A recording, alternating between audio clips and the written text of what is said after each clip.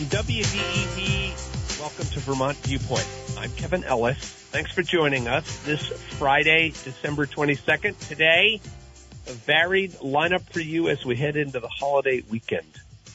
A reminder that I'm broadcasting live from the studios of KWMR Community Radio in Point Reyes Station, California. Thanks to them for that. Today on the show, COVID and masks, an update. It seems that dozens of people in my life and around the country have COVID or have had it in the last few months. I can't get away from that conversation. It happens every single time I'm talking to somebody. And at least in the younger generation, the wearing of masks seems to have almost disappeared. What's going on? We talked with the Vermont founder, semi-founder, actually. She said she's only arrived on day 2 of a national nonprofit that handed out millions of masks during the pandemic and is now shutting down operations. We'll get her take on the latest COVID news. We'll talk with our Washington reporter, Bob Ney, about the latest at the White House, Congress, Israel, Hamas, and all things D.C., and we will do a legislative preview with Ann Wallace-Allen at 7 days. What's coming up when legislators return to Montpelier in January? Hint, a lot. And lastly, Vermont Viewpoint film and TV critic Keenan Ellis live in studio. What are his favorite holiday movies and TV shows? We will get his recommendations coming up at 10:30. If you listen to my promo at about 8:20, you heard my candidate Charlie Brown's Christmas. As Lee Cattell said, the Linus speech from the stage. We'll review that with Keenan, and I'll probably give that a watch this weekend. It's a lot to get to, and of course, we take your calls at 244-1777. You can email me at vtviewpoint@radiovermont.com. You can hear us on your AM and FM dial and worldwide on the web at wdevradio.com. Just click on the listen button. That's a message to my mother in New Jersey. And if you miss the show, you can catch up with a podcast that we make available very soon after the show ends. All that and more today on Vermont Viewpoint. But first, what a year it's been. The tribal breakup of our politics and culture continued. We continue to grapple with the impacts of COVID, which has changed the way a lot of us work and live. We learned, for example, that a lot of people do not want to go to an office park and work all day in a cubicle. We would rather work from home or some third space and dump the commute. We learned that artificial intelligence is real and that it will have a massive impact on our lives. We learned that climate change is real. We can argue about the details of the science, but flooding in Vermont in July and again this week tells us that something is up, and we'd better act to strengthen ourselves. We learned that a lot of what we took for granted for a long time doesn't really work as well anymore. It seems our mental health system doesn't work as well, that our defense against fentanyl doesn't work as well, that our policy on homeless neighbors doesn't work as well, that our health care doesn't work as well as it should, that we don't have enough homes, and the homes we do have are not affordable for our kids.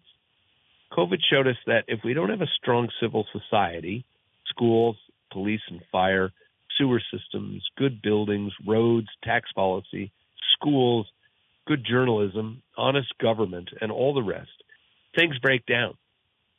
Our goal on this show is to take on all these issues, talk to the experts and others who can help inform us about some answers, or at least how to ask the right questions. We're going to keep doing that here in 2024. Next week, we'll look ahead to the next year and set our agenda for all the shows we'll do, the guests we will invite on the show, and the questions we should be asking. I'll add some predictions along the way for what I think are the big issues coming up. We are lucky here in Vermont. We avoid many of the problems of other places. Overall, we have honest government. We can have real conversations in a democratic fashion in our communities. I saw the 2 community meetings in Burlington over the past few weeks about public safety there. And I saw this week a Republican governor welcome Afghan refugees to Vermont this week. The Vermont Afghan Alliance, which was launched in 2022 and until Thursday had no offices, supports Afghan refugees who are resettling here. It provides the refugee community with a variety of services like translations or assistance, driving lessons geared towards women who were banned from driving in their home country. To date, about 300 Afghans have resettled here. And standing next to Democratic Senator Peter Welch and former Democratic Lieutenant Governor Molly Gray, who is the CEO of the Vermont Afghan Alliance, the mere fact that Republican Governor Phil Scott was there at all says a lot about our state and what we have built here. And then Scott said this about Afghan refugees coming to Vermont.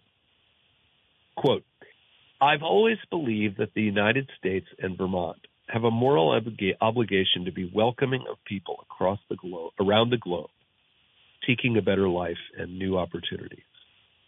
Once we welcome new Vermonters to our communities, it's critical that they are supported and welcomed with open arms," unquote. We have our problems here, but our political leadership standing together to welcome refugees from war-torn countries, regardless of political affiliation, that's not a bad way to enter the holiday season. A Republican like Phil Scott standing shoulder to shoulder with Democrats Peter Welch and Molly Gray, again, not a bad way to enter the holiday season. To quote Adam Sorkin in the famous TV show The West Wing, "With the clothes on their backs, they came through a storm, and the ones that didn't die want a better life, and they want it here still." We'll be right back after this break. We are back. When the pandemic hit in 2020, a woman named Ann Miller living in Essex, Vermont, needed to act. So she and some other volunteers launched Project N95. Miller assembled a list of heavy-hitting software experts, political consultants, fundraisers, logistics people, and others to put as many high-quality masks on faces as possible for the least possible cost. Using her expertise in healthcare around medical devices and other innovations, she and her team delivered masks and other PPE, including COVID tests and other equipment, to those in need. More than 3 years later, 37 million items of PPE and donations of over 5 million. Now, Miller has decided to end the organization. Mission accomplished. Or was it? Ann Miller joins me now. Welcome to the show. Thanks, Kevin. It's nice to talk with you. Okay, I've talked to you a lot about this subject, and I kind of feel like I'm talking to a celebrity and hero. Do you feel like that? Really, I don't feel like that, but I appreciate the sentiment. We all came together. Project N95 has been an enormous team effort, and it was marvelous that a whole bunch of people all over the United States, some in Europe, one in Africa, all came together to help people in that crisis moment where there was no option, where people were wearing garbage bags, they were sewing things, they were reusing things beyond belief. So it was an incredible team experience. So, Ann, you have decided to close Project N95. So we'll get into more of the detail later, but give us the headline. What led to the decision? So for many people, COVID is over, and Project N95 was always funded by purchases that people made on our vetted marketplace or by donations. And over time, people have decided not to wear masks, and we've been losing money all year, and it just got to the point where we couldn't afford to keep operating, so we closed.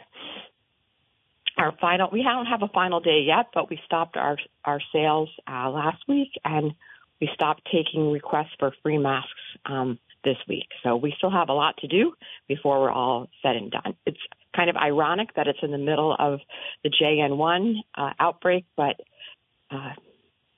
the economic realities meant that we couldn't keep going.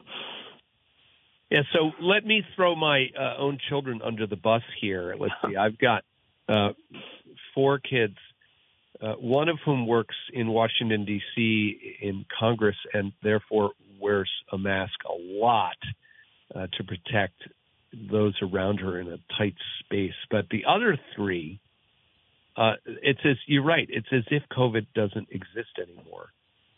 They'll get it. They recover. They're in that camp of kind of it's like the flu, and it hasn't stopped. This new strain has not stopped them from doing anything, and yet it seems like everybody I talk to either has had COVID in the last month or knows somebody who has had it. So, how are you experiencing this new strain and the notion among the sort of next generation that this is just no longer exists? It's one of these things for me when you think about, like, if it doesn't happen to you, it's not real, right? So right. The risk of long COVID to me is like one of the really profound risks that are associated with this virus. And I just think, there's so many stories of people who are really incapacitated, professors who are unable to work, executives, lawyers who are either have brain fog or they have extreme fatigue, exertional malaise. They can't function like they used to. And the research on long COVID shows that even if you recover, you usually don't return to baseline. So you reset to a lower level of functioning. So maybe you walk the dog for, a mile and now you walk the dog for a half mile, things like that. But the concern I have is more about like the risk. So each time you get a COVID infection, my son's had 2. He tells me routinely that COVID is over. And I'm worried that the next one he gets, maybe that will impact him and he'll get long COVID. You don't know. That's the thing. It's like Russian roulette. You just don't know. Yeah.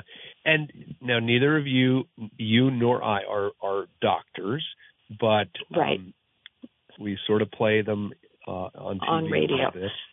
On radio. I've had the lead COVID writer, Apoorva Mandavili, on this show from the New York Times. And she warned me months ago on this show that when the emergency declaration about COVID was going away, she just talked about how this is going to put people in a false sense of security. And I mean, do we have that going on now? And the other question I want to ask you is, you just said that it doesn't matter whether you're young or old. Long COVID is a possibility even for young people. Is that right? Yes, that's right. And actually, long COVID actually affects, it's most common in people who have a mild case and who are younger, because that's the majority of the population. So long COVID, and COVID really doesn't, it doesn't have any biases, right? It goes for everybody. There's not any, we don't know yet why some people don't get long COVID and some people do, but everyone is at risk for it. Yeah, it is. That is you're right, such a Russian roulette situation. And let's go back to 2020. Take us back to the appearance of COVID and the start of the pandemic. What were you doing and what led you to be part of Project N95? Yeah, so I'm a healthcare consultant that works commercializing new medical products. And I heard Andy Slavitt. I read Andy Slavitt on Twitter. I was watching the news and I saw that this organization was starting. And I thought, I think this is going to be a big deal. And how can I help, right? And knowing about medical products and the regulatory framework that governs them, I thought that I could be useful in getting N95s to healthcare workers. And so there was a flood of counterfeit products on the market that people claimed because they were registered with the FDA, that somehow they were approved by the FDA. And so we spent our early days trying to sort and find authentic N95 respirators to get to healthcare workers because really the whole system collapsed, right? The states couldn't get authentic N95s. Major hospital systems and GPOs couldn't get them. It was a real, it was a pretty difficult time, right? And people were improvising, and that situation has settled down. But at the beginning of the pandemic, we were really focused on giving access to healthcare workers get N95s. And say from there, we focused on getting essential workers access. And then from there, it's like, well, if your work's essential to get your health benefits or your work's essential to put food on the table, you too should be protected. And so over time, we expanded our mission to serve everyone. So tell us about an N95. What makes an N95 different or better than what you get at your local pharmacy or Walmart? Yeah, I mean, so an N95, except with one exception, all N95s have head straps, and that's the number one way that you can tell whether it's an N95 or some other variety. There's really the Korean version and the Korean standard and the Chinese standard. But the N95 has an electrostatic layer in the middle, which sounds like people think of it as like a strainer, but it's not really a strainer. It's like a spider web that when the particles come in, it's able to attract those particles and trap them so you don't actually inhale those virus particles. You also don't exhale them. They get trapped in the media, and you can wear one for a long time without like the respirator getting clogged. But this is the main feature of an N95 in my mind, besides being a really super effective way to avoid inhaling an aerosol hazard, is that it's a very well-regulated product. So the U.S. government, the NIOSH, which is part of the CDC, they make people test every production lot to make sure that it still performs as expected. And so you're supposed to have more than 95% filtration of these very small particles. And so compared to the KN95, which is the really common ear loop standard, that product isn't regulated. So there were a lot of counterfeit products in that department, in that area. So N95 is just a really effective way to stay safe. Yeah. And now, you mentioned the head strap versus the ear loop. I mean, I almost never see anybody wearing the head strap N95 anymore. I guess it's a comfort issue. And what's the difference between the head strap N95 and an ear loop mask? Is it that it's just not tight enough to your face and the particles can get in there around? Yeah, on the sides. Yeah, exactly it. It's like they have a fancy word for it, like total inward leakage. But the issue is that fit matters, right? It's not just filtration. So by having a well-fitting respirator, then you're able to be sure that nothing's getting in or out. And there's an adhesive one that sticks to your face like a big Post-it note, and that one is like something that I personally like when I'm traveling on an airplane because you just like set it and forget it, so you don't have to even worry about any leakage at all. You have to kind of peel it back for the TSA guy, but after that, it's pretty easy. So. And I know that people think that the ear loops are more comfortable because they're not on your head. But if you wear one for any length of time, your ears often get tired of having a strap on them, and the head strap ends up being more comfortable. Okay. But as long as it's well-fitting, that's the most important thing. Like even if you're wearing an ear loop one, just make sure that it's not, there's not leakage on the sides. Like you can blow out and see if you're feeling air escaping on the sides. That's not a good sign. Yeah. It's funny, personal behavior changes. I mean, I had a chance recently to go to a NBA basketball game, and I declined. I said to myself, in an indoor space with 20,000 people, all yelling and screaming, I think it's just at my age, it's probably not the right thing to do. I could have worn an N95, but I didn't want to sit for 3 hours in that indoor arena with an N95 around my head. So I just didn't bother. And that's an extension of sort of behavior changes that have been going on since 2020, right? Yeah, I recently went to St. Mike's. They had the South Burlington Choir was singing a holiday program, and I went there, and it was standing room only, so there were probably 150 people in there plus the choir of 70, and I was one of a half dozen who were wearing. I was wearing a KF94 an ear loop mask, but I was delighted to get out. I just didn't want to have the risk of getting sick. Like, I don't want to have flu. I don't want measles, tuberculosis. I don't want COVID. It's like, it doesn't bother me to go in and sit for an hour and a half. And, but I also wasn't in an auditorium, in an arena with 20,000 people. I probably would have made the same decision. So. But then your kids look at you cross-eyed because you're the only person wearing a mask in the room. 100%. Yes, I went to the school function, and there were probably 100 people there, and I was one of 3 or 4 of my kids were like, "What the heck, Mom?" So, it's like we have to all make our choices. I prefer to be active and do stuff. I just don't want to have the exposure, and I'm not like a super, I get out and do lots of stuff, but when I'm going to go into a place where there's a high number of indoor space with a lot of people, I'm just going to take precautions. I don't 100% wear it every single time that I walk into the grocery store. I keep it on my steering wheel. I try to, but sometimes I forget. But just try to be careful. Yeah.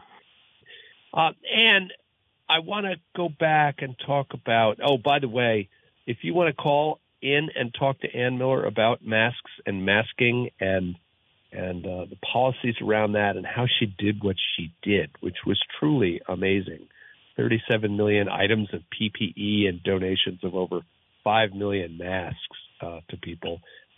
Give us a call, 244-1777, 244-1777. And let's go back to 2020 and the outset of the pandemic. I just, from time to time, I just catch myself and think, wow, there was a moment there where we sort of all were uncertain, and, you just thought the worst, that we were all going to get sick and that there was no way out of this thing. Take us back to your thinking back then. The thing that we really focused on was just that the people that we rely on to keep, the healthcare professionals that we rely on to keep us, safe, they weren't able, to be safe. So how could our healthcare system work if we didn't have the people who give care protected? And, it was just such a tumultuous time, and there was no really good domestics. There was a small domestic supply, and it was really hard to get quality products. And, I remember very early in the very beginning part of the pandemic, I talked with Mike Bowen. He was at Prestige Ameritech, and he had a very grim view of what was happening in the United States, and that it was a repeat of SARS-1, and that, we were going to spin up capacity and do all these things, and then we were going to trash it and not use it, right, and return back to where we were. And he was very grim about the prospects. And I thought, wow, he is really burned out. And now here I am, almost 4 years later, and what Mike Bowen predicted, that we would develop capacity and then let it, go to waste, is exactly what we've done. We had American manufacturers spin up capacity, produce really good quality NIOSH-rated respirators, go through the hassle of getting NIOSH certification, and then the government didn't give them any contracts, and they had very little access. And so we gave domestic manufacturers access to people in the market by creating a marketplace, and we advocated for domestic manufacturers, but in the end, most of the domestic manufacturers that were created during the pandemic have closed, filed for bankruptcy. Same things happened with gloves. We actually, as a country, us as taxpayers, we funded domestic glove manufacturing, and none of that capacity ever got spun up. Like we have like half-finished glove factories. It's just astounding that we are in a place where people would rather buy the cheapest possible mask made overseas than buy a domestically sourced product where we're supporting domestic jobs. We have the capacity for the next outbreak. It's mind-boggling. Honestly, I think about it a lot. I can't explain it. Well, it's tough. But let's try, because we do a lot of government policy and politics on this show. We try to have fun doing it, and we try to be as clear as we can. So what you're saying, and we've talked about this off the air as well, so most of the masks that people have on their faces are not made in America. They are made in China. Is that right? They're made in China. There's some made in Mexico. But most of them are made in China. Even some of the big brand names that people know, are made in an offshore factory. And so when the pandemic hit, right, there were no raw materials. Everything has to go in a container across the ocean, right? And that takes time. That delayed the arrival of masks, and we couldn't. In this case, China needed the masks as much as we did, so we couldn't get access. I mean, we shouldn't have a product that is so important to the well-being of people and healthcare workers rely on a foreign source of supply. It doesn't make sense. So is that, and I think the blame for this can be shared among, I mean, this happened in the Trump administration, it happened in the Biden administration. What is it about, and boy, this gets deep, what is it about government that it's not that they don't care at the White House, for example, and at the CDC and the FDA. Why do you think, in all your experience, that this happened? Why did we not effectively create a domestic source of N95 masks? It's my first instinct isn't to go to like a grim kind of view on things, but there seems to be policies in place, right? Like you would need to be able to have 3 years of financials in order to bid on a government contract. But you've only been in business for 2 years, so you don't even qualify for that process because you don't meet those criteria. So I think there are some kind of, while they make sense that you don't want to deal with an unreliable source of supply, that some of the bidding rules on contracts excluded domestic manufacturers. And there were a lot of little things in place. And then, of course, there are very well entrenched companies who have, strong relationships with contracting officers, and that probably influenced how things went as well. Yeah, it's fascinating. And we are so conditioned in this country to want the cheapest, most inexpensive, easily available model. Somebody asked the other day on social media, is this mask any good? And because I could look at the picture and tell them, it didn't meet the standard, right? But it was 2 for 99 cents. And I'm like, you can actually get a really good quality American-made product, a KN95 style, an ear loop style mask. You can get it made in the United States for that price. And so, why would you go and get some, on sale product of unknown, origin to protect your health? We're not talking about a style feature, right? I'm not talking about my reading glasses. I'm talking about something that, you don't want to get a bargain and sacrifice your health at the same time. So, yeah. And you must have gotten dragged into the politics of mask wearing. It's got to be one of the more unpleasant arguments. The shutdown. Anthony Fauci. Should we have masks on the faces of kids in school all day? I still get asked about that one. Where do you stand on all of that? or do you just prefer to avoid it altogether? I have been trolled a bunch over masks, and for sometimes I would just stick my head in the sand, but I've stopped doing that, and I just take it head on. I don't.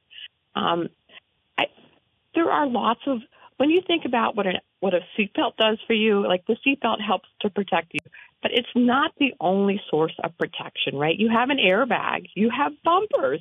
Some of the cars have lane detection, right? There are many layers to the protection, and the idea that a mask is the only source of protection, that's a fallacy. And I think it's one of the big problems of the pandemic that we said, vaccines are the answer. Just get a vaccine, you won't get COVID.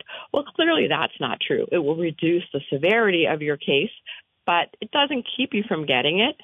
And so it's there's vaccines, there's treatment, there's tests, there's masks, but there's also air purifiers. You can reduce the viral load in a classroom by running an air purifier. We try to put air purifiers in classrooms, and as a way to pivot our organization to a broader portfolio in order to stay alive. And I say jokingly, but we couldn't sell masks to schools and we couldn't give away air purifiers to them. So it's just, there's a lot of resistance to this kind of change. But I have an air purifier in my kid's room. And when he had COVID, I ran that, sealed off the room so his virus wasn't circulating in the house. But there are lots of layers. Masks are not the only answer, and they're just one of the tools. It's that Swiss cheese model that people talked about. But, right. The other thing that I think we really made a mistake is that public health made lots of mistakes in the pandemic. We said it wasn't airborne when it was. We were afraid to come forward with that as a country or as a world, actually, WHO. So we made mistakes, and we haven't been willing to admit those mistakes and make a mid-course correction, right? We haven't. So I think that we have introduced, I think the next pandemic will be worse because people have lost trust in what the government, the CDC has to say and what public health has to say. And so they're just they don't believe anything that's being told to them, and they question everything, and there isn't. That's one of the things that Project N95, we tried to create trust. We stepped in, we verified this product. We know it came from the factory. We know it performs because we set up our own testing operation. We know it performs to the standard. And we stand behind what we do. Early in the pandemic, someone bought 5,000 respirators from us, and they didn't fit her well and the people in her practice. And we said, take them back. We'll take them back. We want you to have what you need, right? So it has been very much a thing about saying what we're going to do and then doing what we're going to say, what we said we would do, right? So to have that trust to say, we will, if you can't afford a mask, we will give you one, for free. We don't ask you to qualify, right? We'll just give it to you. And we have actually given a lot of masks actually to the Vermont Center for Independent Living. We do a lot of distributions to nonprofits all around the country. So I think that by not being honest with the American people, it has just created even more divisiveness. And that's, for me, one of the real, I said it in one of these newspaper articles, I think last week. It's naive on my part, but I really thought that people would come together to try to protect one another so that we could go about and live our lives. And the idea of having a shutdown and everybody staying home and kids wearing masks in school, we need to have a way where we're able to live our lives but still be safe. And in the time we have left, we talked about your frustration with people thinking that the pandemic is over and government's handling of it. There must have been some great moments for you in running this organization. Give us a couple.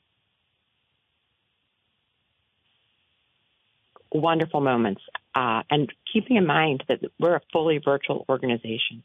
So most of the people that I've worked with for the last almost 4 years, most of them I've never met.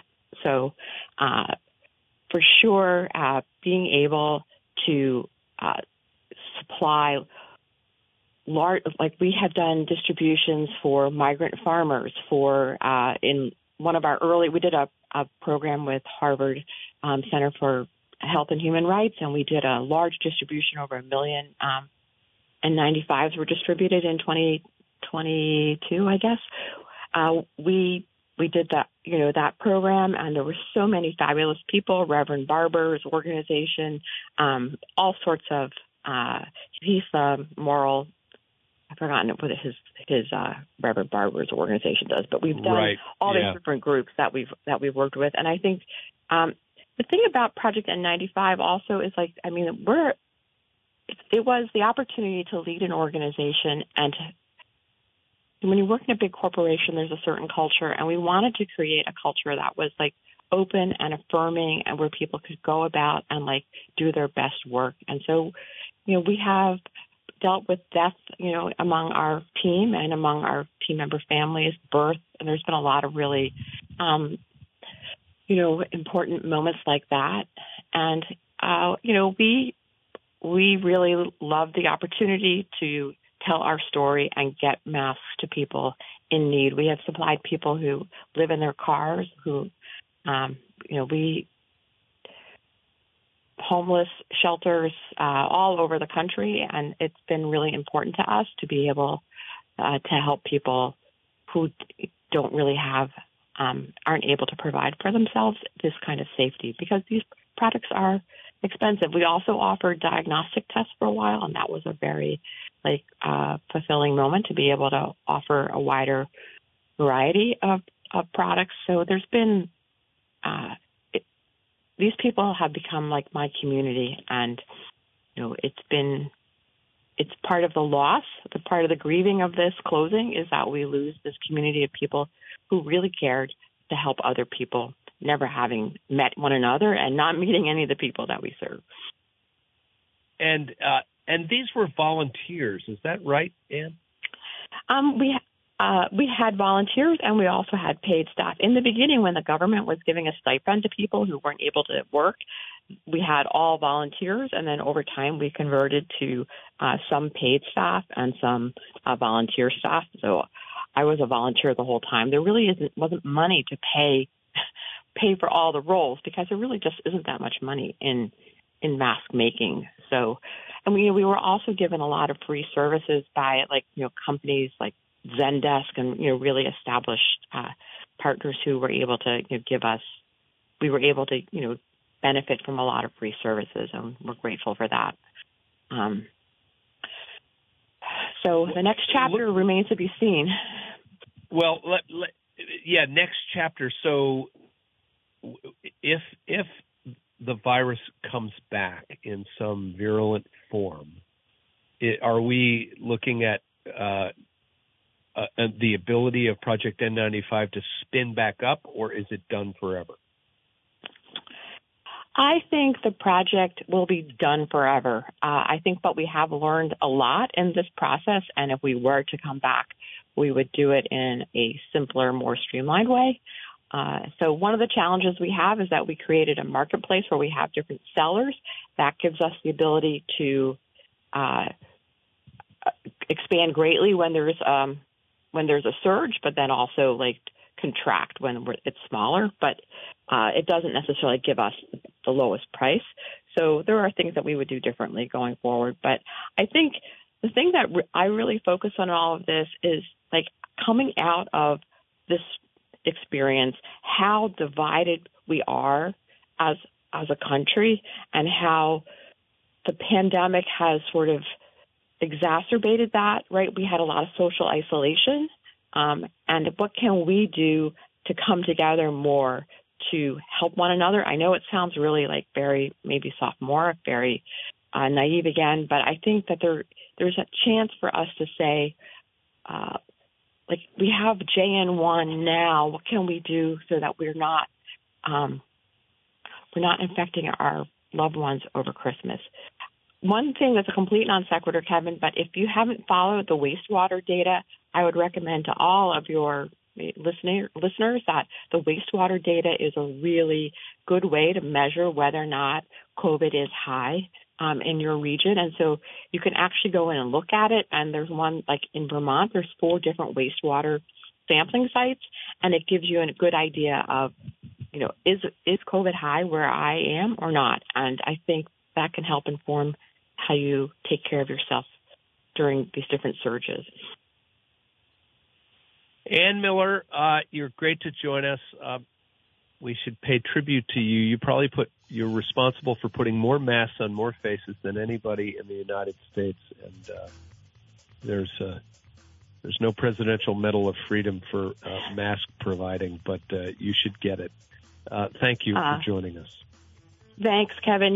We did what the government should have done and somehow couldn't, so we were thrilled to be able to serve. Okay. All right. We'll see you down the road. Ann Miller, one of the founders of Project N95, and she's great to join us. When we come back, we're going to talk to Bob Ney in Washington, D.C. about the latest in Israel and the Hamas-Israel war and other issues in Washington, D.C. I'm Kevin Ellis. You're listening to Vermont Viewpoint on WDEV.